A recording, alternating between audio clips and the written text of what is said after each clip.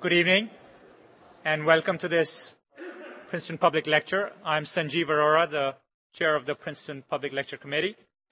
And tonight's lecture is by Professor Alan Walker, and it's sponsored by the Lewis Clark Venuxum Foundation. It's a fund at the Princeton University. It was founded by a bequest of $25,000 by Mr. Lewis Clark Venuxum of the class of 1879 in 1912. Now, all of you, like me, know about compound interest, and when you hear about such a figure, you wonder, well, how much did that bequest of $25,000 in 1912 grow to by now? And I won't say that except to note that it has enabled us to bring to the campus people such as Edwin Hubble, Thomas Mann, Ralph Ellison, and Carl Sagan, and tonight Alan Walker. Professor Alan Walker will be introduced by Professor Alan Mann of Princeton University's Department of Anthropology. Professor Mann is a physical anthropologist whose interests include paleoanthropology and human evolution, and he's written about human biology and behavior in an anthropological perspective. Please welcome Professor Mann.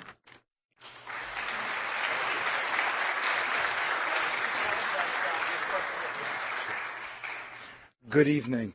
It's a great pleasure for me to be up here to introduce Professor Alan Walker.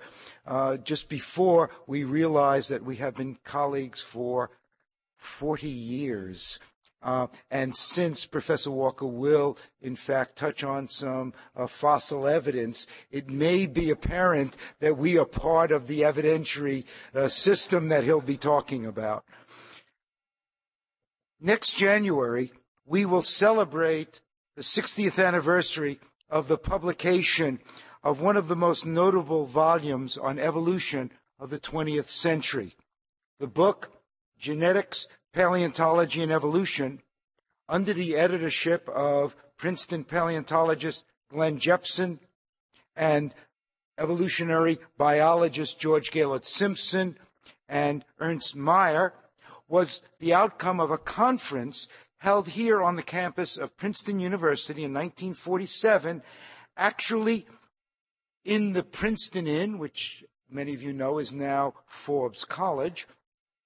And it was convened to examine the importance and assess the importance and impact of the recently articulated, but still relatively unfamiliar, synthetic theory of evolution, what we now call neo-Darwinism.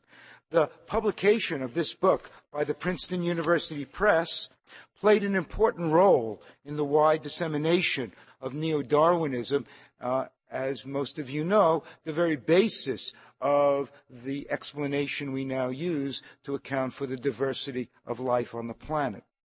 In this context, it's a great pleasure for me to introduce our speaker this evening, Professor Alan Walker, the Evan Pugh Professor of Biological Anthropology at Pennsylvania State University. With his research and publications, Dr. Walker has played a no less impressive role in paleoanthropology in the development of our understanding of the early phases of the evolution of the human lineage. In addition to his contributions to human evolutionary studies, his scholarly activities have also included the natural history of the prosimian primates on the island of Madagascar and geological investigations on Mesozoic and Cenozoic deposits in England. His primary work, however, has been on the higher primate fossil record preserved in the sediments of East Africa's Rift Valley.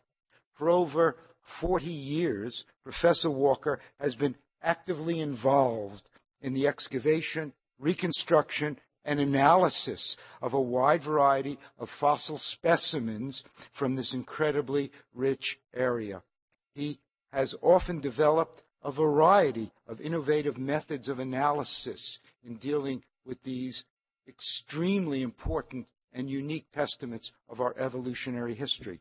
For example, He was one of the pioneers in investigating the way by which we can reconstruct the dietary patterns of our early ancestors by looking at the traces of microscopic wear marks on the dentition of earlier fossil forms.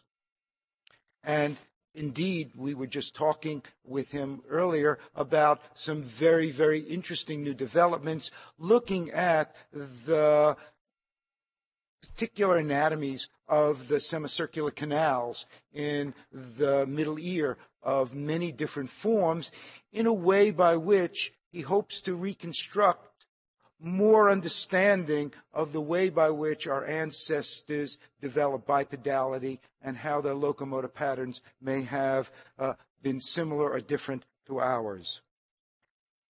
Perhaps I should stress one of his most notable efforts, and that is the excavation with his colleague Kamoya Kamu of the virtually complete skeleton of an adolescent boy who died on the western edge of northern Kenya's Lake Turkana about 1.5 million years ago. The skeleton of this youngster is the most complete skeleton we have documenting the earliest phases of human evolution, and in fact will not be matched until our ancestors come up with the very wonderful idea of deliberately burying their dead, which occurs more than 1 million years later. The book, edited by Professor Walker and Richard Leakey, has provided us with a treasure trove of invaluable information about the biology and adaptation of this boy. This includes processes of growth and development, hand manipulative skills, levels of cognitive complexity, as well as more mundane but still important data like the child's height and weight and potential weight. Regrettably, for the boy and for us, what was not preserved was the way by which this child died. Professor Walker, writing with his wife, Dr. Pat Shipman, has furnished even more insights about the discovery and reconstruction of the skeleton in their highly readable book, The Wisdom of the Bones. In addition to this work, Professor Walker has collaborated with Richard Leakey in the reconstruction and analysis of a whole group of very early members of our genus from the fossil-rich areas east of Lake Turkana. These fossils have given us numerous insights into the origins of the genus Homo and ultimately a greater understanding of the appearance of modern humans. More recently, he has worked with Meev Leakey to assess the evolutionary relationships of Australopithecus anamensis at 4 million years, one of the earliest well-documented members of the human lineage. I don't think it's an exaggeration to say that Professor Walker is one of the most respected scholars in paleoanthropology. His research, both in the field and in the laboratory, has been instrumental in establishing much of our basic knowledge of the evolutionary beginnings of the human lineage. This evening, Professor Walker has chosen to explore issues in the evolution of modern human anatomy.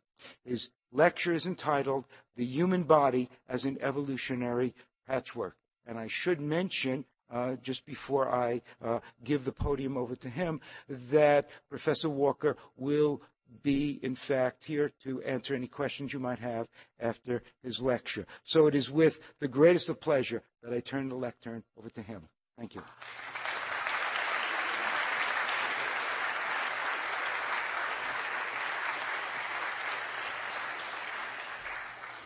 Well, it's very nice to be welcomed so fully at this university. It's the first time I've been to Princeton, although I've worked at Harvard and Hopkins and places nearby.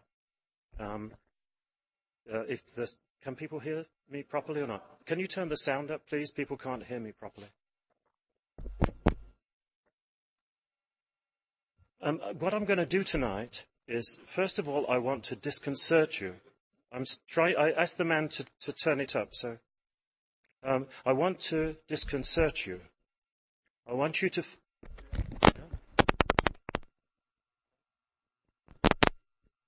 not very loud, is it? Is it possible to make it louder?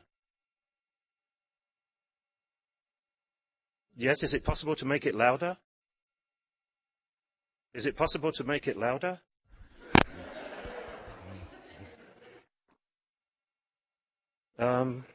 Is that better? A little bit? Not much. They're trying hard. It's a computer system. That sounds better.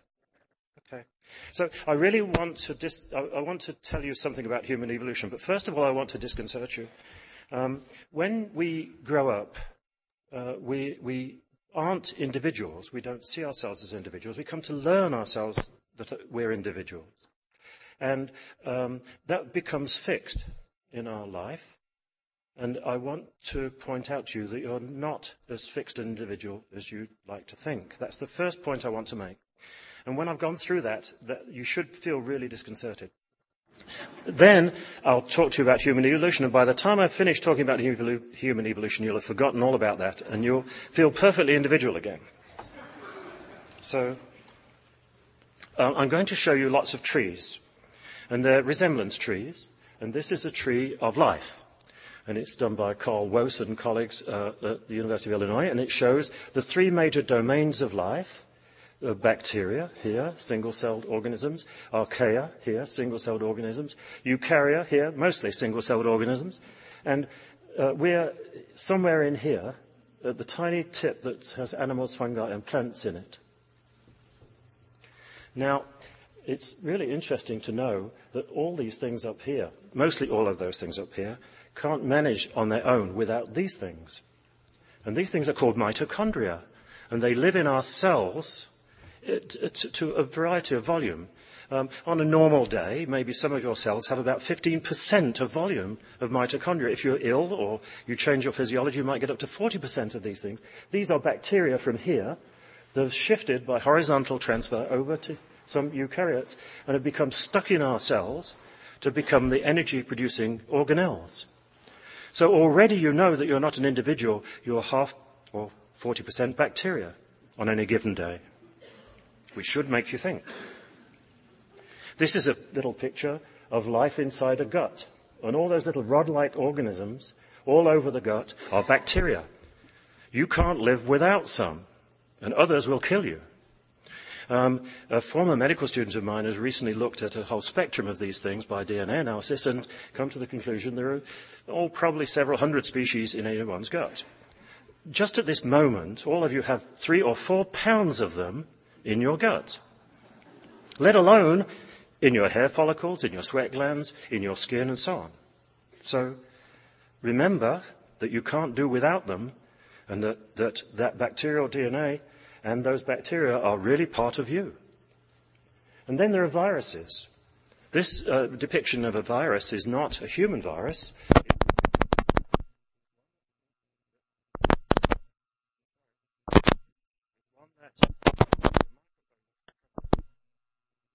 It's one that... No, it's not.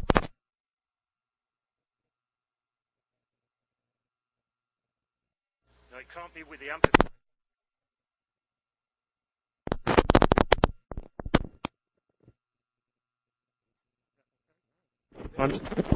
No, it's okay.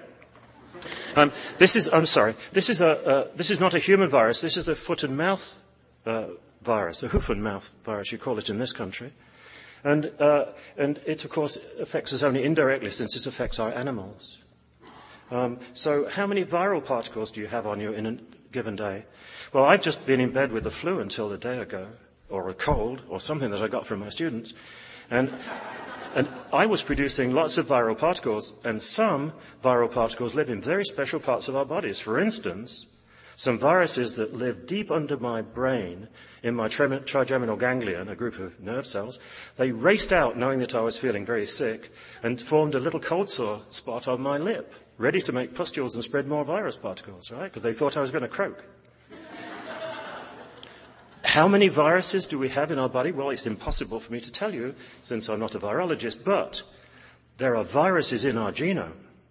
There are retroviruses that are stuck in our genome. Most of them are dead, and they account for about 5% of the human genomic material. if retroviral elements, those genetic elements that have the reverse transcriptase gene in them, are also from viruses, then up to a quarter of our genome is from viruses. Not from humans at all.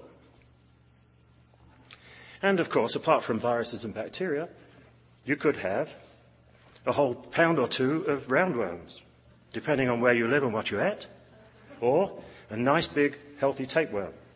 More of which later. Okay? So just to show you that all these things add up to a whole symbiosis of organisms living within you, and as far as they're concerned, you're just one ecosystem that they can take advantage of.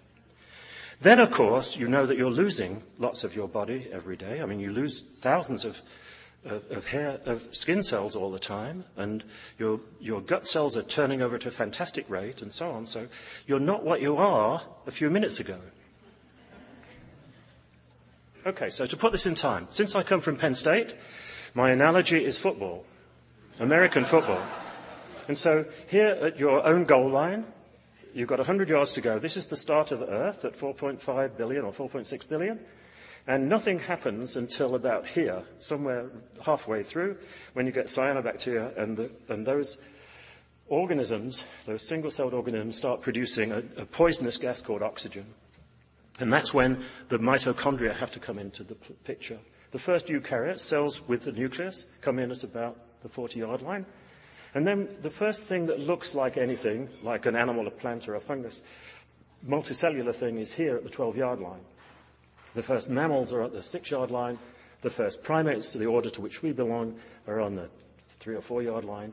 And then the first humans are on the last cuticle of the last blade of grass of the whole football field. So that's your time scale, right? Now, of course, you can tell by my accent that American football is not my game. Soccer is my game. And this, for those of you who don't know, is David Beckham and his wife, Victoria Beckham, commonly and affectionately known in Britain as Thick and Thin. So I'm just using them as two average humans, and let's see what we look like. 2 eyes, a backbone, 3 semicircular canals. They're little structures I'll talk about later on the side of your head. Jaws, 4 limbs, 5 digits, 3 ear ossicles, the same dental formula, the same type of teeth we have in our jaws, and external testes. Let's see how these things evolved and when we got them. 550 million, about the same. Same time as jaws, we got 3 semicircular canals on each side of our head, 4 limbs, 570, but it took us another 70 million years to settle down on 5 digits. There were 7 and 8 well before that. 3 ear ossicles, 130 million years, the same dental formula, 35 million years, and external testes, about 90 million years. Now, I wanted to point on the last one.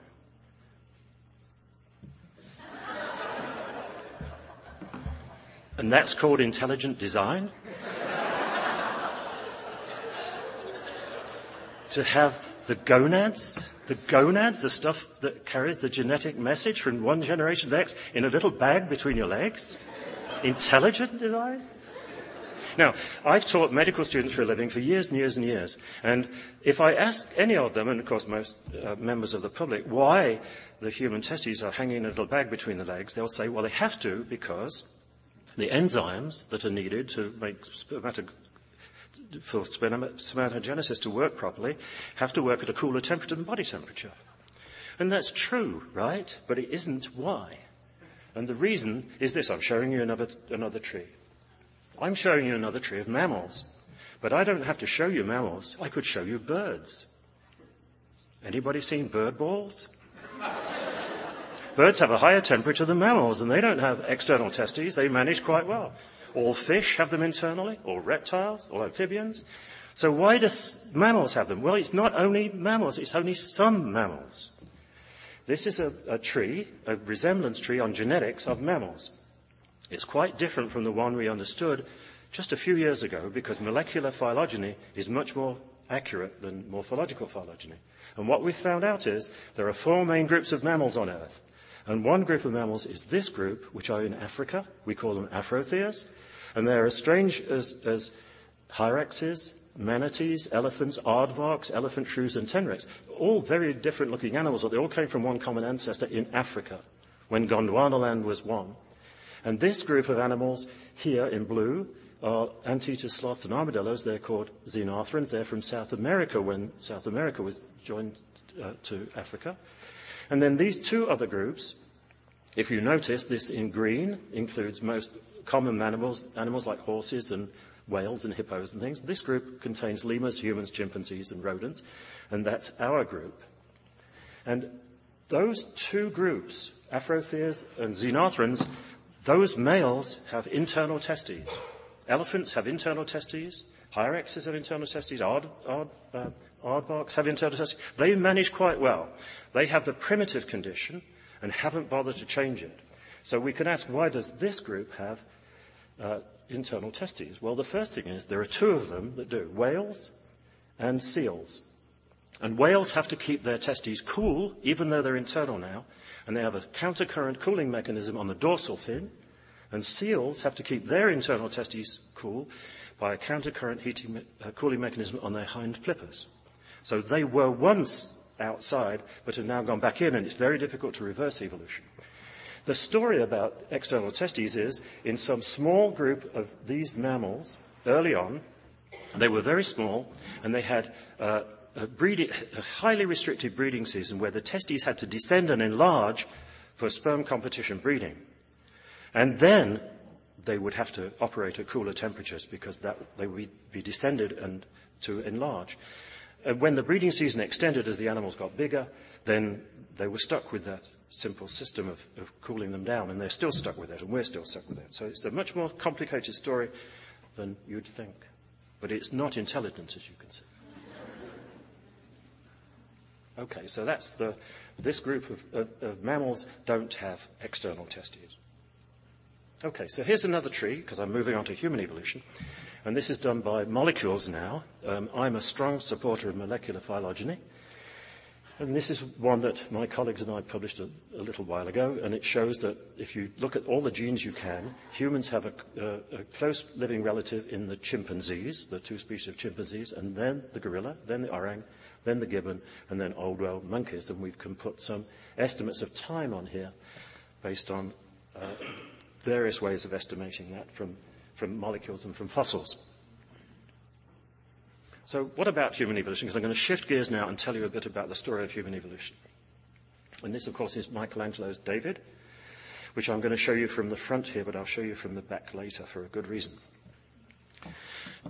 Human evolutionary studies are largely driven by field discoveries.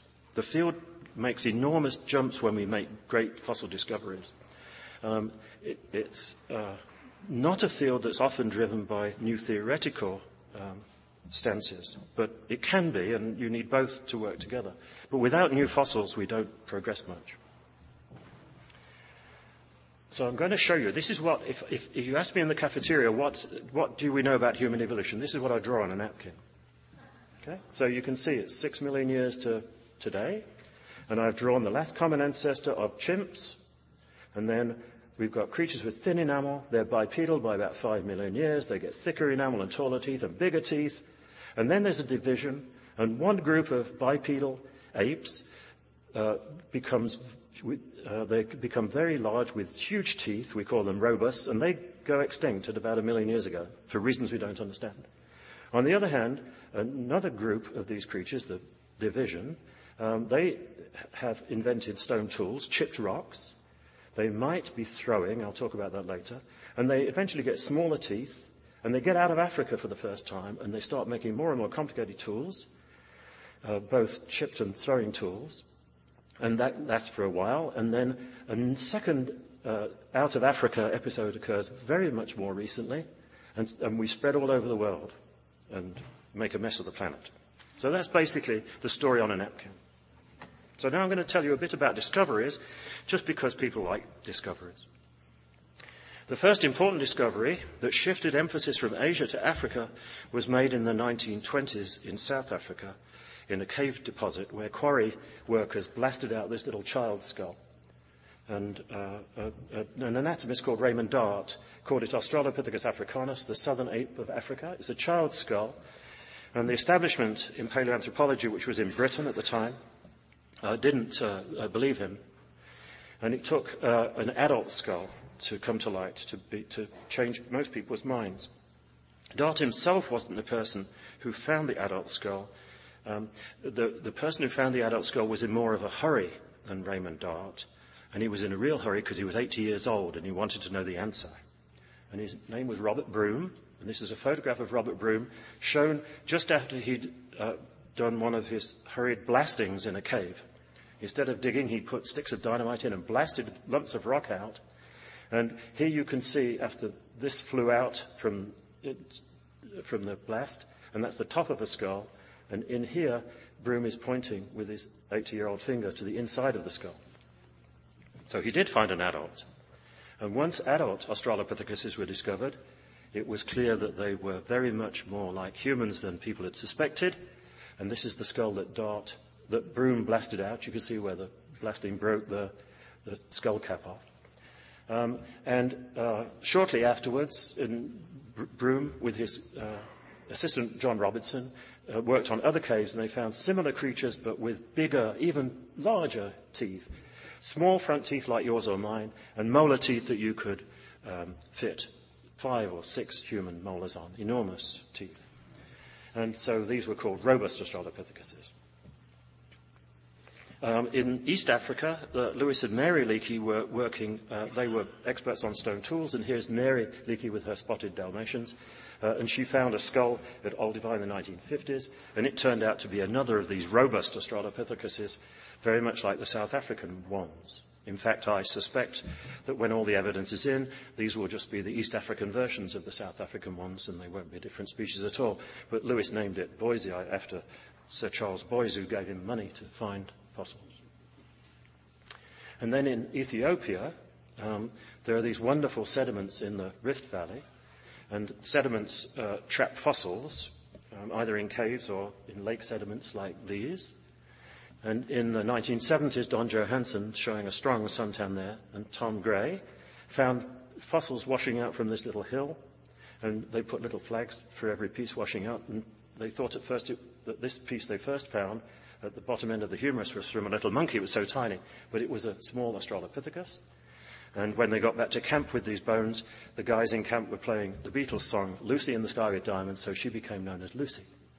And it was one of the most complete skeletons of an Australopithecus, and if you mirror image and put things together, you can put together a lot of information about these early creatures.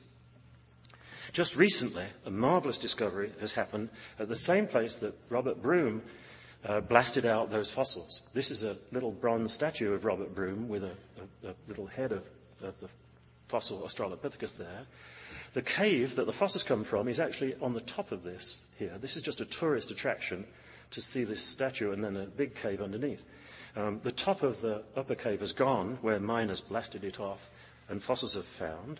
But if you go in this bottom cave, it's just a nasty, horrible, echoey cave.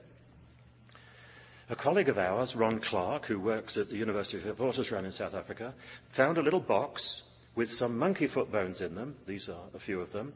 And he recognized them not as monkeys, but of a small Australopithecus. And he also recognized that the little bones that go on this foot here could perhaps have come from the lower cave. So he got Stephen Motsumi and Kwame Molefe, two of his great fossil guys who know how to find fossils. He gave them casts of these leg bones that have been broken, and he said, go into the bottom cave with your flashlights and look all over. See if you can find out where these 2 leg bones come from. And they found it. So they put these leg bones in, and then Ron dug in and chipped away the rock, and those lower leg bones come to the knee bones, and the knee bones go in, and then they go in, and there's a fossil fault, a geological fault, and then this is an arm bone, and now a complete undistorted skull of an Australopithecus with all its teeth in, an adult. The brain case is empty except for a few crystals. They put a medical scope inside to photograph inside the brain case. And then further from here, this is the leg bones are down here and it comes up to here. This is across here is the upper arm bones from the shoulder blade all the way through and then to a complete hand. And there is the hand lying in the rock, maybe as much as 4 million years old, a perfect articulated hand. Now it happens that Ron was fired the day before he found this skeleton by a young American who's in charge of the excavations there. But Ron had the permit to dig down here, so he's taking his time taking the skeleton out of the rock. And as soon as he was fired by the South African government, he got a salary from the Senckenberg Institute in Frankfurt to continue this work, which will last him until he retires. And he's taking it very slowly, and he's exposing the whole skeleton in the rock, making casts of it and photographs at every stage, because as soon as it comes out of the rock, he has to give it to this American. Anyway, you can see it's going to be a wonderful skeleton. So that's one of the most recent fossils. Now, among the other things we know about Australopithecus is it's clearly they were bipedal. Now, humans are unfeathered bipeds. We walk on two legs in a way that's not known for other mammals. So the fact that Australopithecus are bipeds walking like us, something like us, is very important. This, for instance, is a human knee joint. So this is the thigh bone on top of the tibia, the lower leg bone, of a human. And you can see it's got that angle so that we bring our knees together to put our body weight over our foot when we walk. This is a chimpanzee that doesn't walk bipedally, and its leg is straight. This is an Australopithecus, and you can see that same strong angle is there. And Robert Broom and his colleagues noticed that as soon as they found those early on, and it's been confirmed many, many times over. So Australopithecus are bipedal apes. They're in Africa at the right time. Before humans, they're known from 4.4 million till they die out at about 1 million years ago. And one of those species of Australopithecus was ancestral to our bipedal species. We even have confirmation from footprints. Mary Leakey's excavations at Laitoli in Tanzania showed 3 individual Australopithecus, one big one walking this way, with a smaller one walking in the big one's footprints, and then either behind or in front of it, not side by side, they were too close, but behind or in front, a smaller individual. And they're clearly bipedal footprints. Walking the other way across here are 2 3-toed horses. And there are many footprints of other extinct creatures, so we've got footprints to show they did walk bipedally. So these early ancestors of ours, from somewhere, we're not sure about the earliest bipedal creatures that might be as early as 6 million, but from at least 4.5 million years were bipedal. So small-brained creatures walking like something like us. So this is my summary of Australopithecus, including the robusts, which some people call Paranthropus. They had ape-sized brains. They were upright and bipedal. The evidence is a bit controversial, but I believe they were sexually dimorphic. The males were much bigger than the females. Limb proportions were not quite like humans. They had a very broad and strange-shaped pelvis with a wide rib cage, large teeth with very thick tooth enamel, and they had fast growth rates and short life history periods. That is, they grew up fast and died young.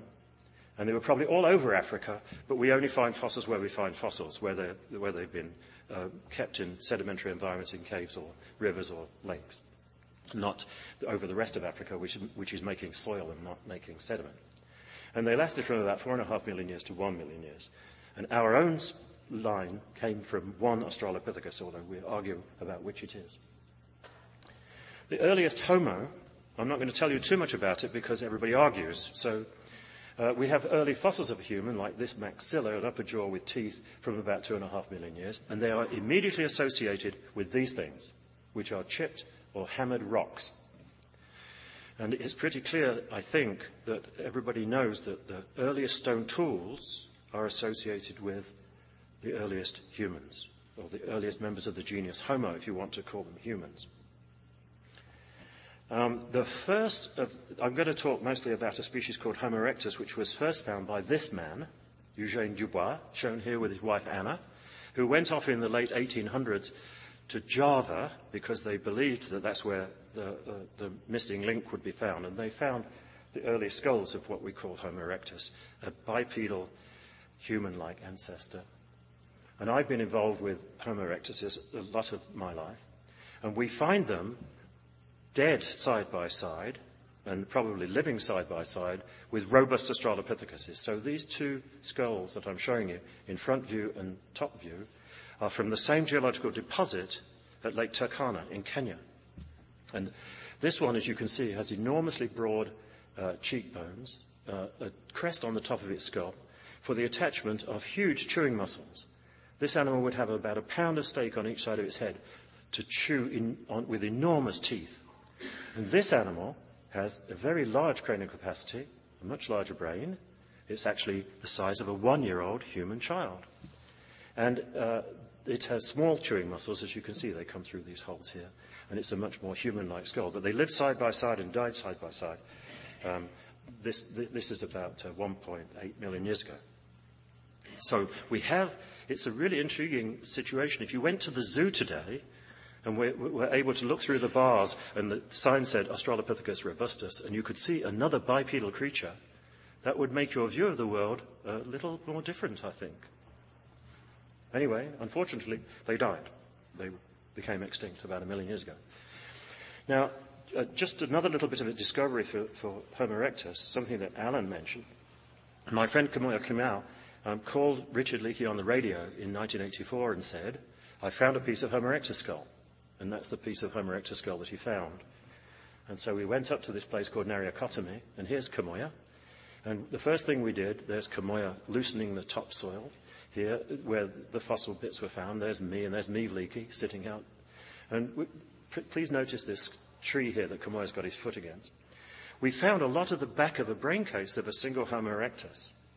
And we didn't want to cut the tree down because, we're paleontologists, but we're also ecologists. We don't really like to cut trees down in a desert situation. This is a thing called a waiter bit. It's got thorns on it that hook you in the hair and your skin and your clothes, and it's a darn nuisance. I was all for chopping it down, but thank goodness we didn't, because we started to find other bits near the tree, and these are ribs. You can see they look like ribs in the ground. And then suddenly Richard shouted at me, and he said, look, I found the face. And I'm holding the bits of face in my hand. And Richard had been cleaning around the roots of the tree, and I don't know what it's called, that piece of the tree that's just beneath the soil level that's not quite roots. But anyway, the face was stuck in it, right?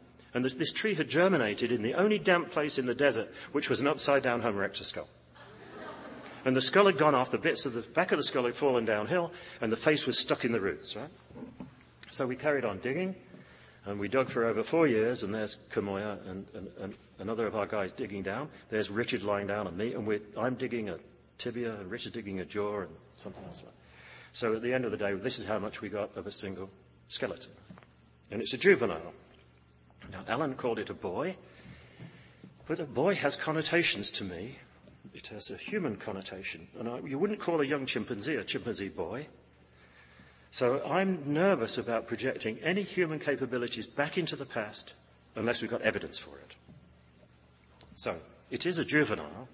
This little tooth here that's seen here and here is the milk canine tooth.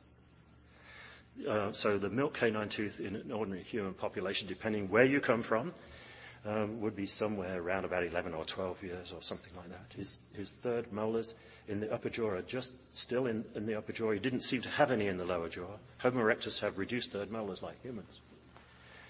Anyway, as you can see, it was quite a big juvenile for being 11 or 12. So with this one skeleton, as Alan said, we could do a lot of studies, and it's helped us a lot. Now, you have to understand that these are not the only fossils we found. Most fossils we find are scraps. They're a jaw with teeth in, or an upper jaw with teeth in, or a bit of face, or a bit of skull. And each fossil is a test of a hypothesis, and usually it says, well, we know today what we knew yesterday. And sometimes you find something that changes your mind, but with very few complete skeletons, you then have hundreds and hundreds of pieces of fragments. Now, one thing we knew from the archaeological record is that these animals, these bipeds that look like humans, were smashing up animal bones and chopping them up.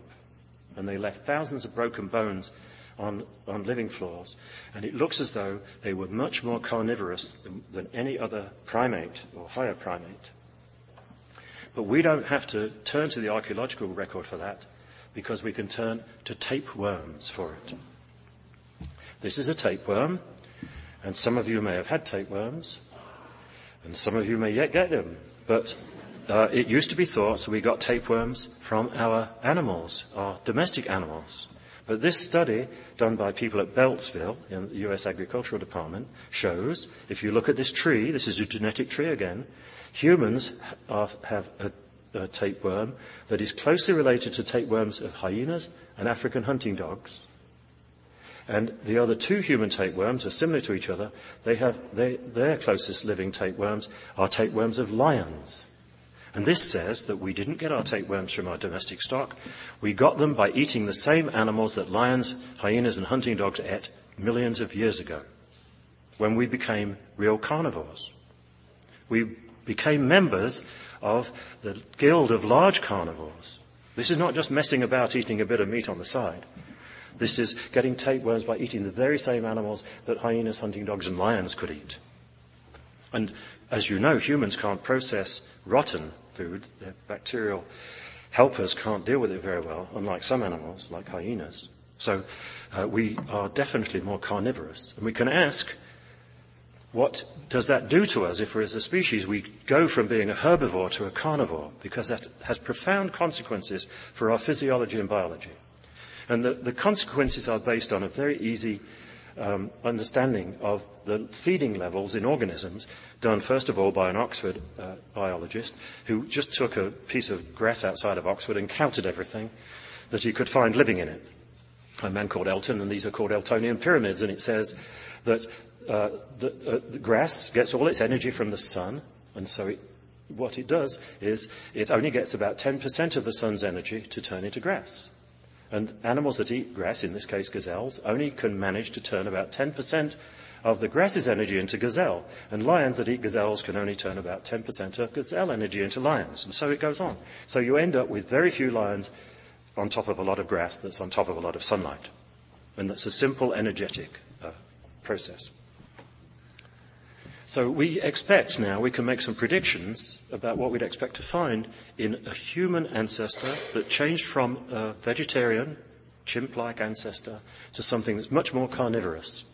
So there are some consequences we'd expect. We'd expect population densities to decrease, since the top of the pyramid can't be bigger than the next layer down. Species range would increase because meat is meat. You don't have to have any special enzymes to eat meat. It's very easy to digest. And one animal's meat is another animal's meat. The actin and myosin molecules are the same, basically. So you don't have to worry about the defenses that plants have made, because plants can't run away. They've made lots of sophisticated defenses in poisons and thorns and stuff like that. More habitats have become available because of that. More time is spent not feeding. I'll come to that later. The speed of locomotion should increase because animals can run away and plants can't. Gut size should reduce. Humans actually have very small, large guts because of their diet, the much more carnivorous diet. We should use tools because our teeth aren't any good at eating and killing animals. And gestation periods should shorten, and infants should become more altricial. Altricial infants are those like kittens that are born with their ears and eyes closed, as against precocial animals, like guinea pigs that can be born and start eating grass straight away. So let's look at a few of these. So, first of all, these creatures that are bipedal carnivorous animals, they get out of Africa. No Australopithecus ever got out of Africa. Over 4 million years of Australopithecus living, not one got out. So they got out because their species range increased enormously. So that's a prediction come true, and one of the first places we find it is here in the Republic of Georgia, at a place called Dmanisi, which is just there. And at Dmanisi, which is a site that's only been known for the past few years, it's a remarkable site, and it's going to be one of the world's greatest fossil sites. The site is a medieval village that you can see the ruins of here, and archaeologists were digging in the village, and I don't know anything about archaeology, but I'm told that one of the best places to dig is in the latrines. When people want to get rid of stuff, they throw it down the toilet. And, of course, this is ancient medieval latrines. It's not very difficult to dig in. But when they were digging down there and finding bits of old pots and stuff, they found fossils, stone tools, and saber-toothed tigers. And underneath one saber-toothed tiger skeleton was a jaw. And the jaw was the same as those jaws that we found in Nariokotomi in Kenya.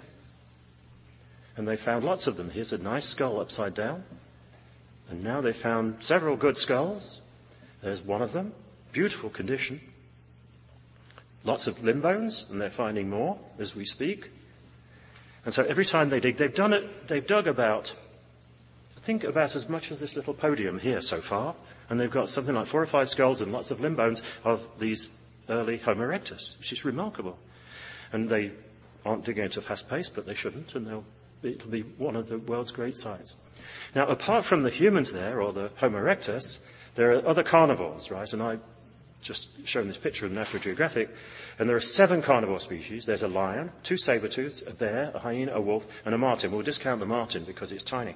But humans, as members of this large guild of carnivores, they have to share the space with those carnivores, and they have to share the meat with those carnivores. They can't be there doing any better than the carnivores can.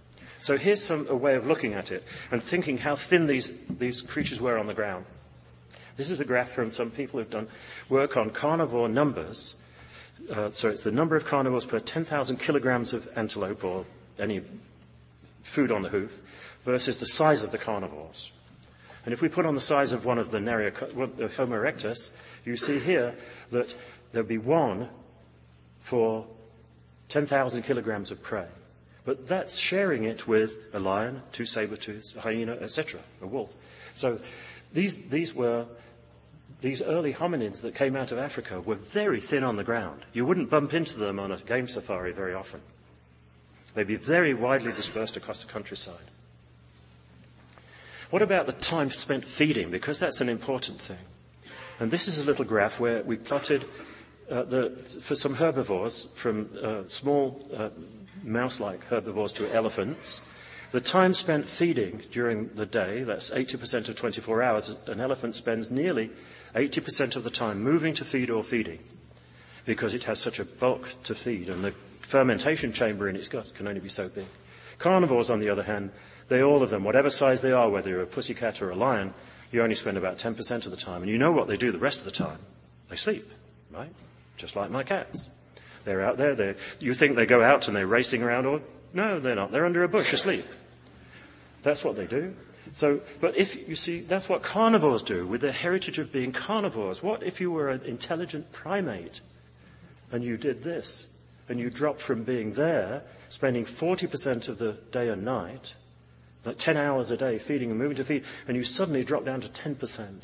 What would you do with the extra time? And that's something that you can think about, right? Okay. Now, about the locomotion. It looks, from that skeleton, it just looks like a human skeleton. Everybody who looks at it says, it's a Nariocotomy boy, or whatever, right? And it does look strikingly like a human skeleton. There are tiny details that an expert would look at. But there is another way to find out how that animal was moving, and that is by looking at another part of the locomotor system that's not to do with the limbs. It's in your head, right? And it's the semicircular canal system. Now, we can do a little experiment now, because we've got time. You've all got something you can read, I'm sure. Anything would do, a piece of paper with something on it. And what I want you to do is to hold it up, and then I want you to move it backwards and forwards at about 2 hertz, twice a second, like this, and see if you can read it. Anything to read will do it, I don't care. Driver's license, anything. And if you move it backwards and forwards like that and try to read it, you can't. Now I want you to hold that still and move your head backwards and forwards. Right, hold the thing still and then jerk your head backwards and forwards. Side to side. Right? And then you can read it, right? Because your semicircular canals are doing what they're supposed to do. The semicircular canals are the receptors for the eye muscles and the neck muscles. Right? They keep your vision, your primary vision on your retina stable. Without it, the world would be a jerky place, and the primary visual cortex at the back of your skull would have a difficult time making sense of it. So these little tiny eyeball muscles are finely tuned to jerkiness of locomotion. And we know that certain animals that have very fast and jerky locomotion, like peregrine falcons, have huge semicircular canals because they have much more gain in the system than animals like sloths or chickens that have small semicircular canals. So I'm just going to show you where the semicircular canals lie. This is a chimpanzee skull, and I'll just subtract the bone so you can see the sinuses and stuff here. And then I'll subtract that, and now you can see the semicircular canals and the cochlea, the organ of hearing there.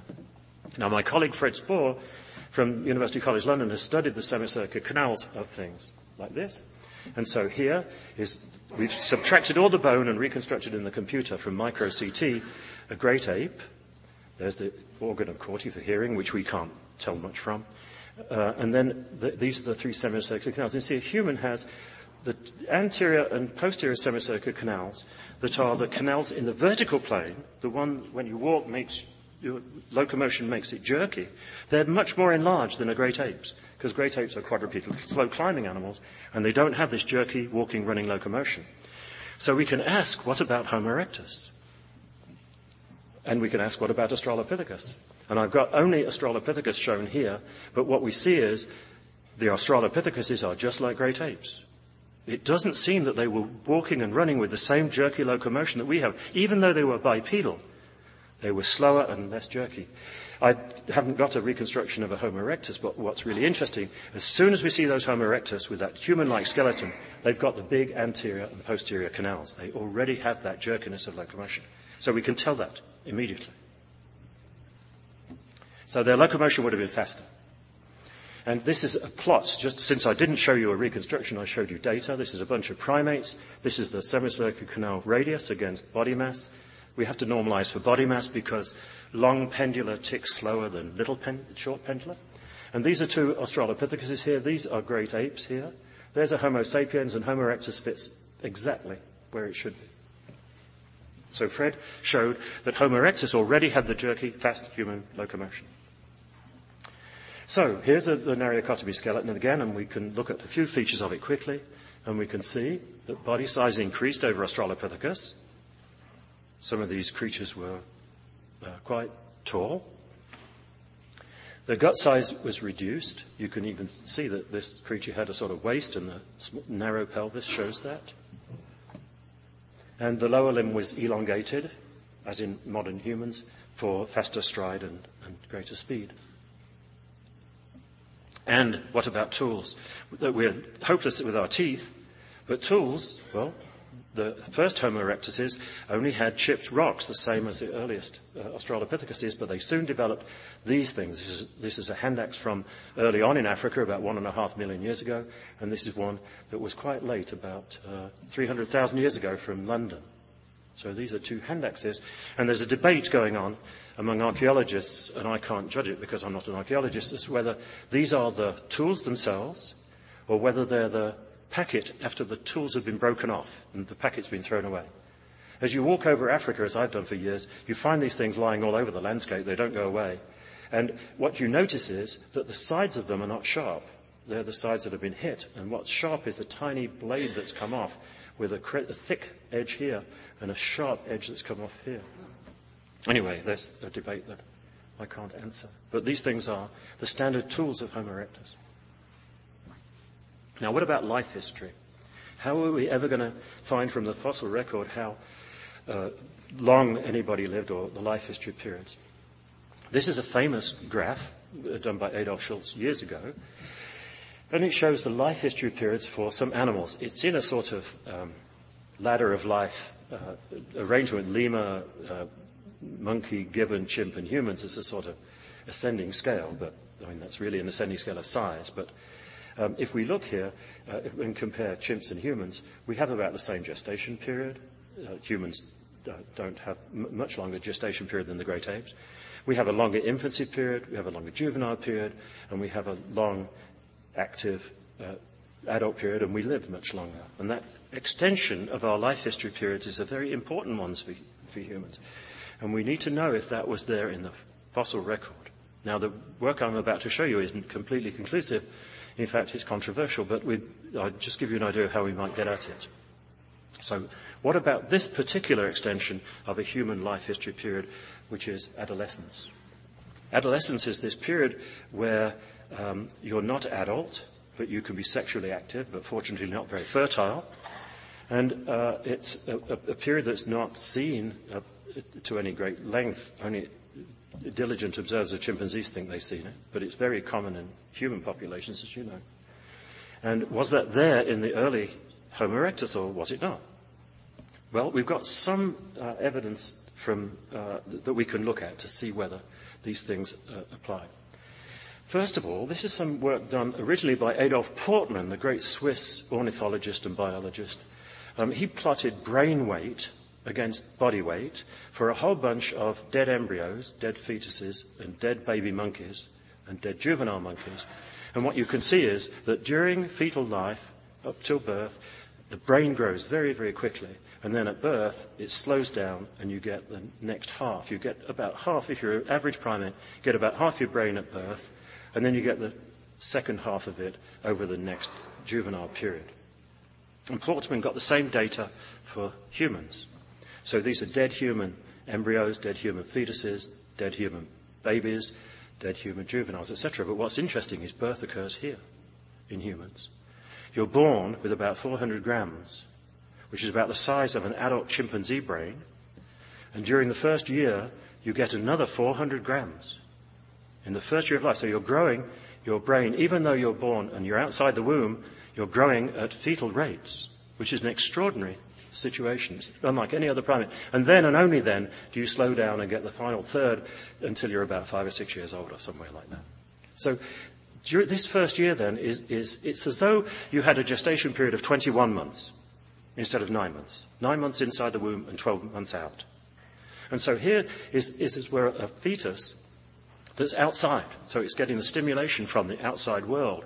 Now, of course, it wasn't not stimulated in the womb, but everything in the womb is muffled. The tastes, the smells, the sounds, etc., are all muffled in the womb. But once you're outside, here is an animal. The sensory system is a complete sink for information, but its motor system is hopeless. Right? So it's a really interesting situation that only humans have. And we can ask the question, could Homo erectus have done that or not? Because if so, that's an important human characteristic. And the answer really is no. You can manage it.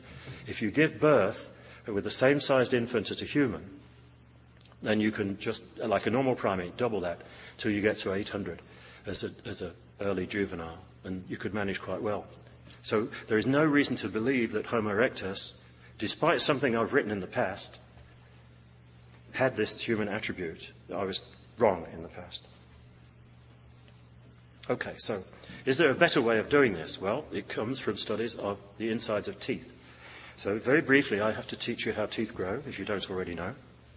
And so teeth grow from the epithelium on the outside of the gum. And so this is the outside of a gum, and those epithelial cells fold in, and they make a little shape, a cap, the shape of a tooth.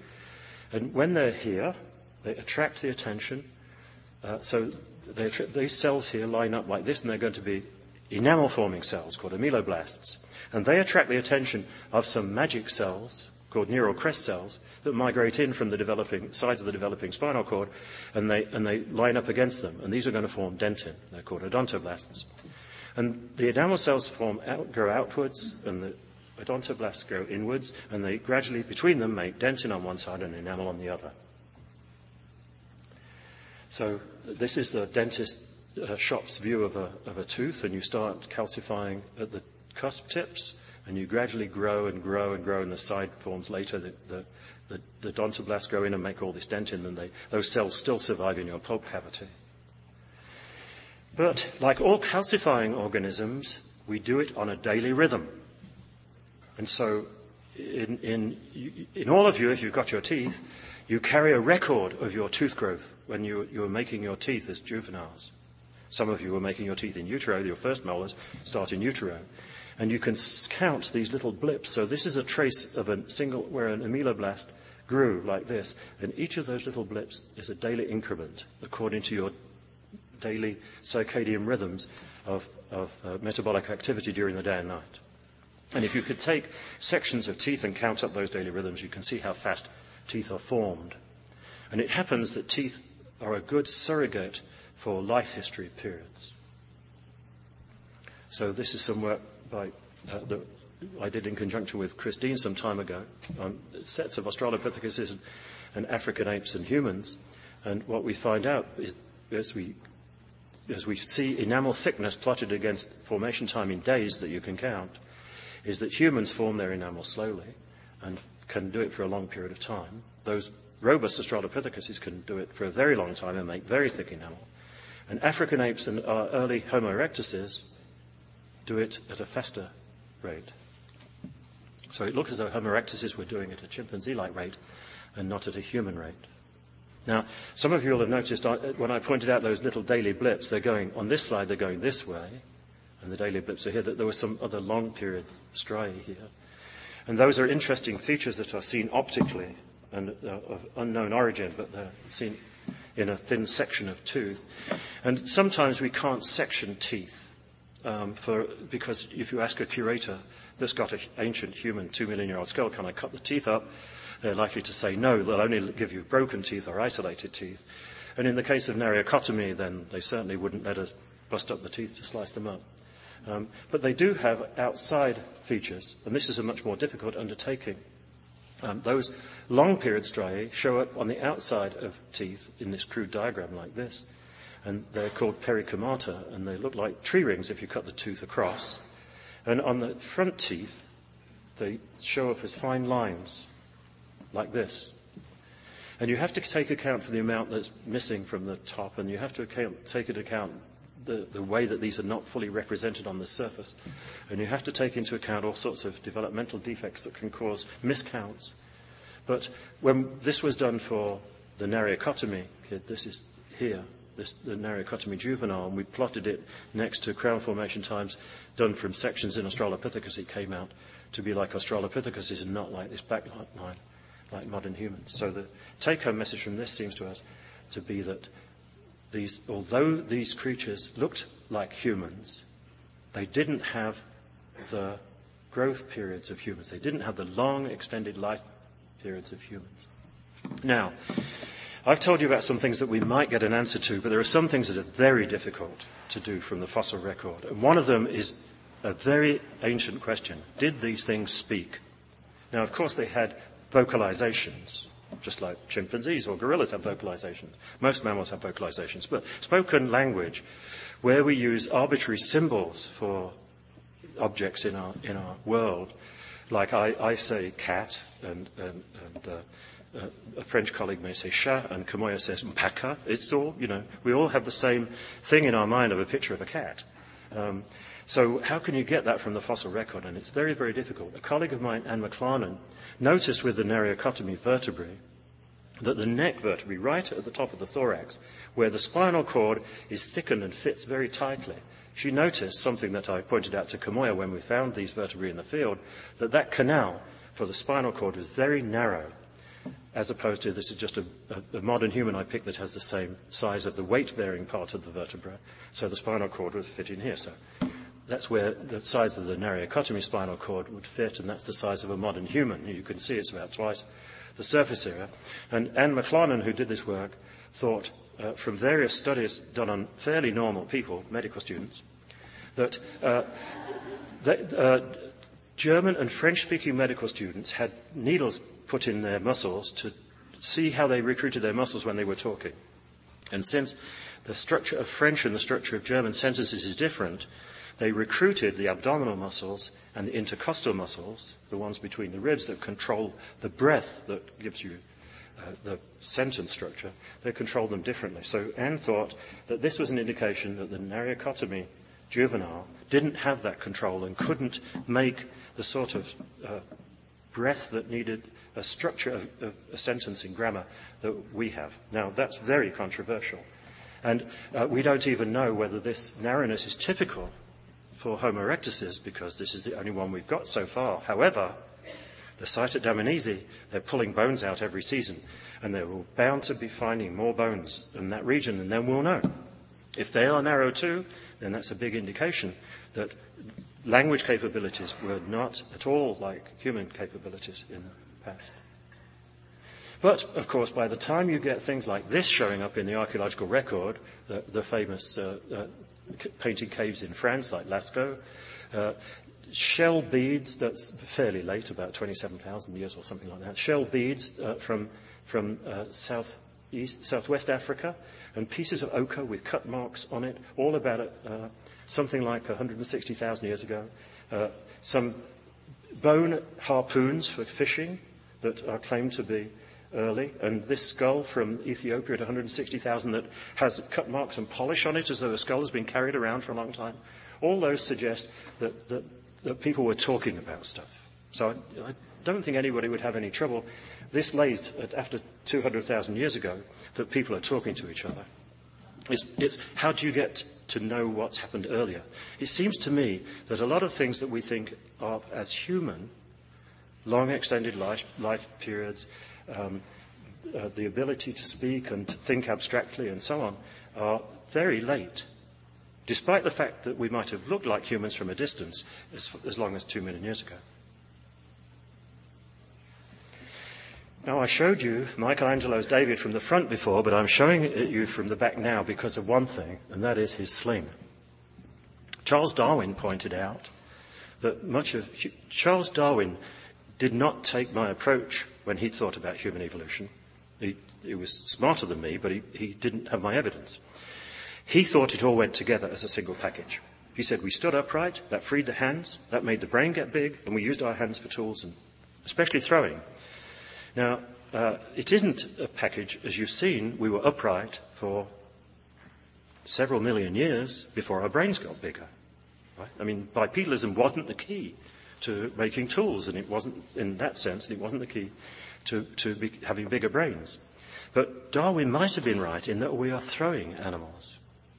And not too much has been written about throwing. I've had one of my graduate students working on a biomechanical analysis of throwing, and as Bill Calvin, the neuroanatomist and neurophysiologist, pointed out, the trick to throwing is in your brain. And that is when to release. Right? Anybody can throw an object some distance, but will it hit anything?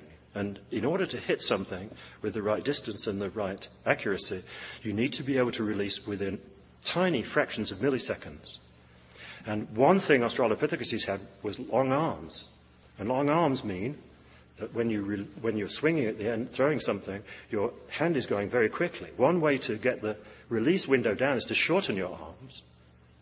And that's what we see in Homo erectus, because it makes the release window broader. So it could be that throwing is a very critical part of human evolution. We ought to pay more attention to it, because after all, we are throwing animals. First of all, we threw rocks. Then we threw spears. The earliest spears are beautifully balanced spears of 400,000 years.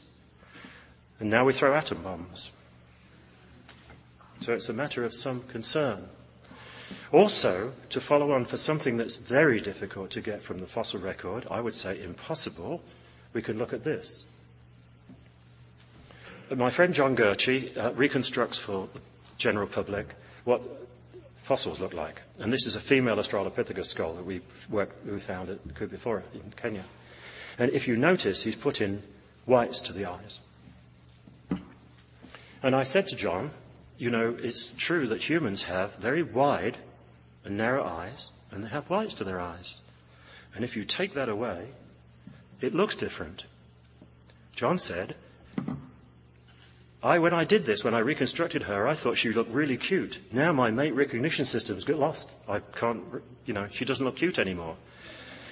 So what is it about the white eyes? Why do humans have whites to their eyes and African apes, other apes, don't? And the answer to me is, it's obviously a very useful thing to know where another human is looking, especially if they have a long-distance projectile in their hand. Remember these early humans were very thin on the ground, and when they met another group of early humans, they weren't at all friendly as when we meet other groups of humans. We're not necessarily friendly. And it's just as well to know what you're thinking and what your friends are thinking and what they're looking at. And it's not just for the quarterback and the cornerback looking at the quarterback's eyes either. So anyway, that's something now. How can we get at that? And the answer is, I can't do that from the fossil record, but there are certain disorders of the pigmentation system that crop up in humans as genetic disorders. And if we can find those, if we can find the genes responsible or the transcription factors responsible, then we might be able to do a molecular clock on that, and we might be able to find out when this occurred and if we can tie it into something else. So I'll close with that.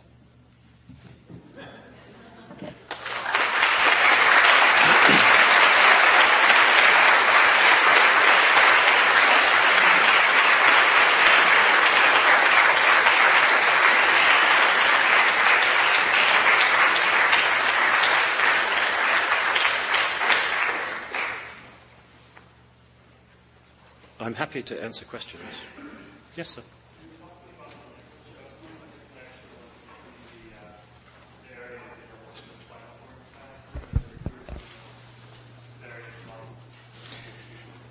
The question is about Anne McLarnen's work on the recruitment of mussels, actually other people's work that she incorporated into the fossils, and how this works. Okay, so language, right? I'm talking about spoken language, not written language, of course. So when you talk, you breathe in, right? That's from the diaphragm, and the nerves that the diaphragm pulls down. The nerves of the diaphragm aren't there; they're outside. They're from very high up, right? The second and third and fourth cervical nerves, they come down the outside. So they're not involved here, right? But then once you've got that breath in, you then push that breath through your vocal cords, and all they do is vibrate, right? They make noise, right? And after that, that noise is then modulated by the sinuses in your head and your lips and tongue to make the shapes, to make the vowels and so on, right? And you break it up into consonants with your lips and tongue and teeth. But the structure of the sentence, right, comes about by the whole way you breathe the phrase, right? And if you have a sentence with the verb at the end rather than in the middle or whatever, then the breathing structure is different. So that's what she was picking up on. Yes, sir. Thank you. Can you tell us what the prevailing theory is about why Homo erectus died out all those years ago? Well, everybody heard that. I don't believe Homo erectus did die out. I think we're the direct descendants of Homo erectus. But I am not a proponent of large numbers of names of species. I think it's been the reason that there are so many species names around today is a conjunction of two things. The first was the adoption of cladistics in phylogeny. Cladistics is a method of invented by the entomologist Willie Heading to put characters together, yes-no states usually, into a structure.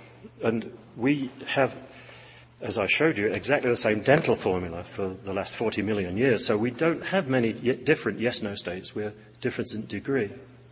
And it combined at the same time with my old friend Steve Gould's pushing of punctuated equilibrium as the way in which evolution worked. And I was a good friend of Steve's, but he was mischievous in this. Steve would take old ideas and resurrect them and say they're new and brilliant. And the idea that Steve said that everything works in jerks, evolution by jerks, coincided with cladistics. So everybody tried to make individual fossils fit into a scheme, and it became very typological.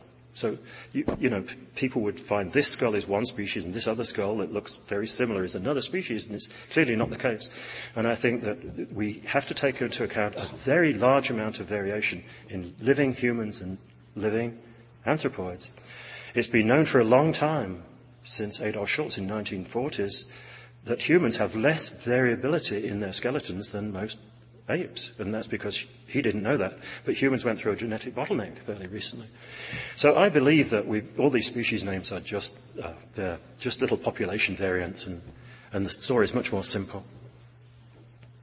There are, of course, some populations that go extinct.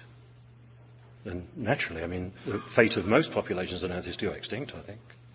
But that doesn't mean to say that the species goes extinct.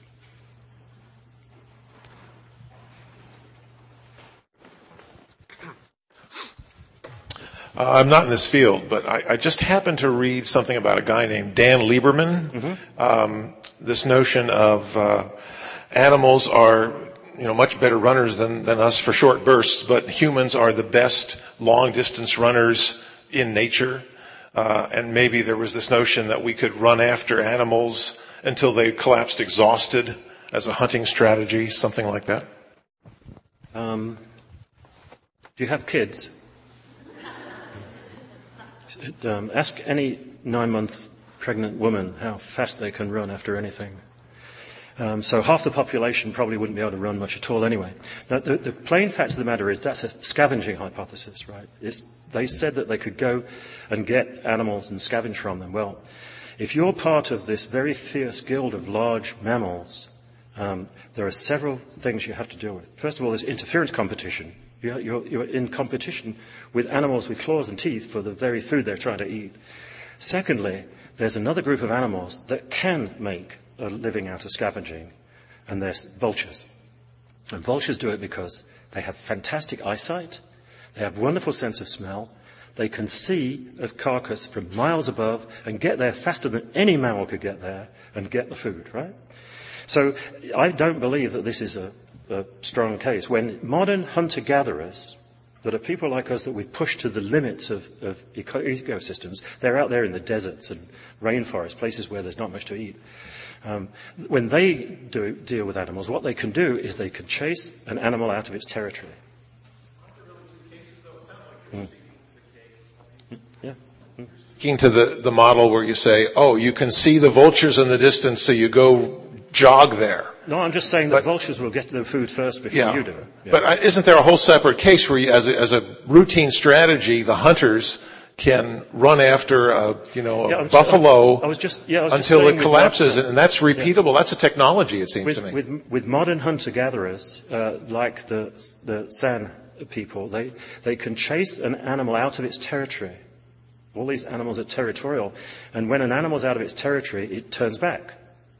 Right? And they don't run after them, they walk after them. Right? Is that true? Yeah, they walk. They push them out of their territory, so the animal's out of its familiar environment. It keeps doubling back and doubling back. And then they've got weapons, of course, too, right? So I just think that the energetic argument that they were putting forward didn't work. Yes, ma'am.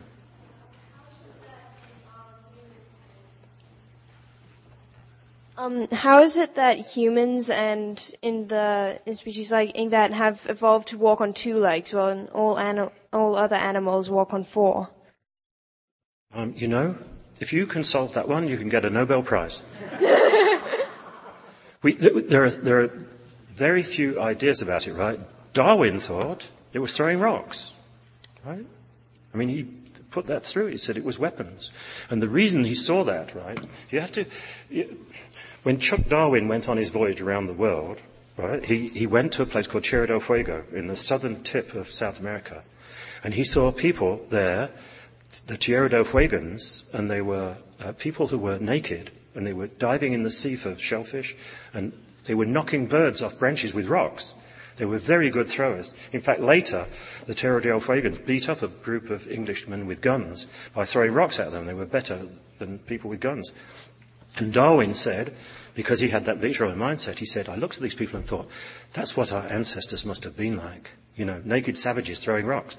And it really made an impact on him. And so that was part of it, putting all together, the throwing, the brain, the posture, the pelvis, everything, right? And some people have looked at that and looked at it in a new light. It's just that whether that's the beginning of it, I don't know. We don't have stone tools that are associated with the onset of bipedalism. As far as we can see, the earliest evidence might be about 6 million years ago for bipedalism. And there doesn't seem to be any stone tools. If you're looking for some external force, like a climate change or something, there are so many wobbles on every climate curve that you can find a wobble to match anything, right? So it's very difficult to prove any external cause. It's just that people have ideas, but it's very difficult to nail any of them down. Pointed out that there's a trace of jerky bipedal motion in the semicircular canal. The test of that hypothesis would be to look at saltatory mammals like kangaroo rats and some kangaroos. The question is about semicircular canals and what they look like in other animals. And I've just completed a 4-year study of looking at semicircular canals in mammals, and we've done 200 species of non-aquatic mammals. Aquatic mammals have a different problem. And we've used a micro CT machine, a very expensive $3 million CT machine, to look at fossils and other mammals. And we've looked at marsupials, and we've looked at flying lemurs and a whole bunch of things, and we can confirm that those animals that have an up and down jerky motion have the anterior and posterior canals increased in size. Those animals that also have a smaller component of the lateral canal, so they seem to be stabilized in that vertical locomotion, so the lateral canal is smaller. Yes, absolutely right. There's a simple story hidden in a lot of data.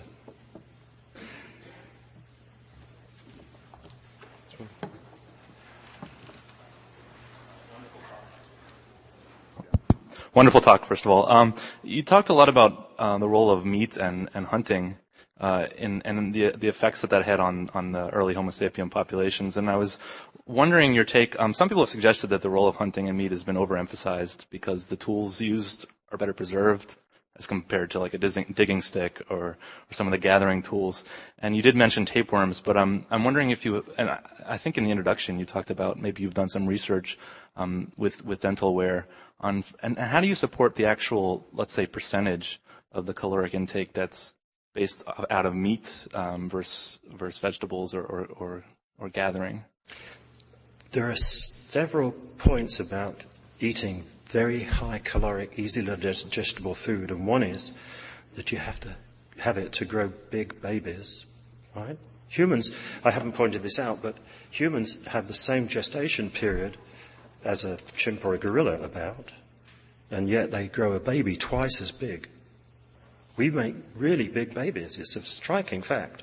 And we can only do that with very nutritious food. Then, once the baby's born, of course, the baby's one trophic level up, right? So now the baby's only going to get 10% from the milk, right? So a lactating mum's going to have to work harder and get more nutritious food, especially if you've got a baby with a big brain, right? Because your brain now is taking up, well, you're sitting still, so it's taking up most of your energy. But if you're average walking around, it's taking 25% of your energy or something like that every day. I can't remember the figure, but something like that. Using an enormous amount of energy because neural tissue is extremely expensive to run.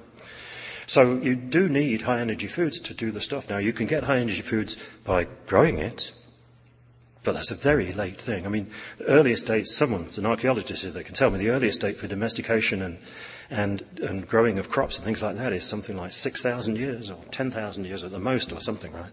So it's been a very, very short time that people sat down and grown enough food to feed a big body and a big brain. And the evidence of the tapeworm says we were doing it, right? So I think that the evidence is there. Are you saying that gathering is very inefficient? I'm saying that the people who gather now for a living have been pushed there by people like us. And they're in the world's worst places. They're in deserts and rainforests where there's not much food at all for mammals. And they're there, and they do a really good job at it because they're clever, like us, right? But politically they're not clever like us. Otherwise they wouldn't be there. They'd be out in the lushest parts of the world, like the prairies or someplace, where we are now. So before now, or present day, or before agriculture, Yeah. That the gathering strategy was less efficient than the hunting strategy. I think that the evidence shows that humans were much more of hunters than we thought. These are early humans, remember. I'm not talking about the people who suddenly decided that they settle down and protect their crops from wild animals or other people, and then turn into city-states and buy their strawberries from and roses from Colombia, I mean, the modern world is a very strange place compared to the world of Homo erectus. There's people over there.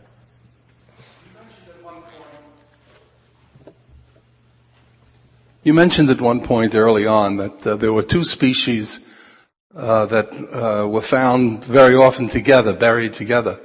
But could it have been that they killed each other, or was there any evidence of any violence?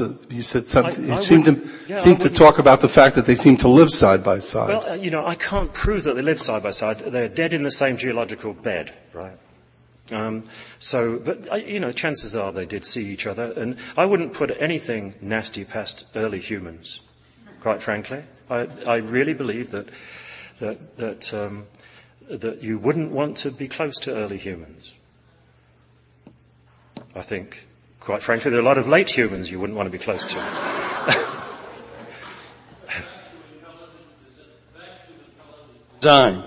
Back to intelligent design. Why do men have nipples? Why do men have nipples? Well, we don't know we're going to be men until we're quite old. And there are these people, that don't have the receptors for testosterone. And so they grow up women. They think of themselves as women, their parents think of themselves as women. It's just that they don't have ovaries, they have testes. But the receptor for the androgen isn't there. So they grow up as women and they have breasts. But they have testes inside. It's just that they are XY, but the body can't recognize it, right? So you don't know you're going to be a man or a woman until much later. And so they're there, you know.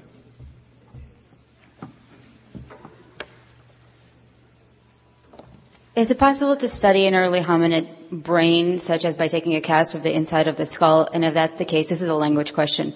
Then can we make any conclusions about Broca's or Wernicke's areas and how well they were developed and speak about language in that way?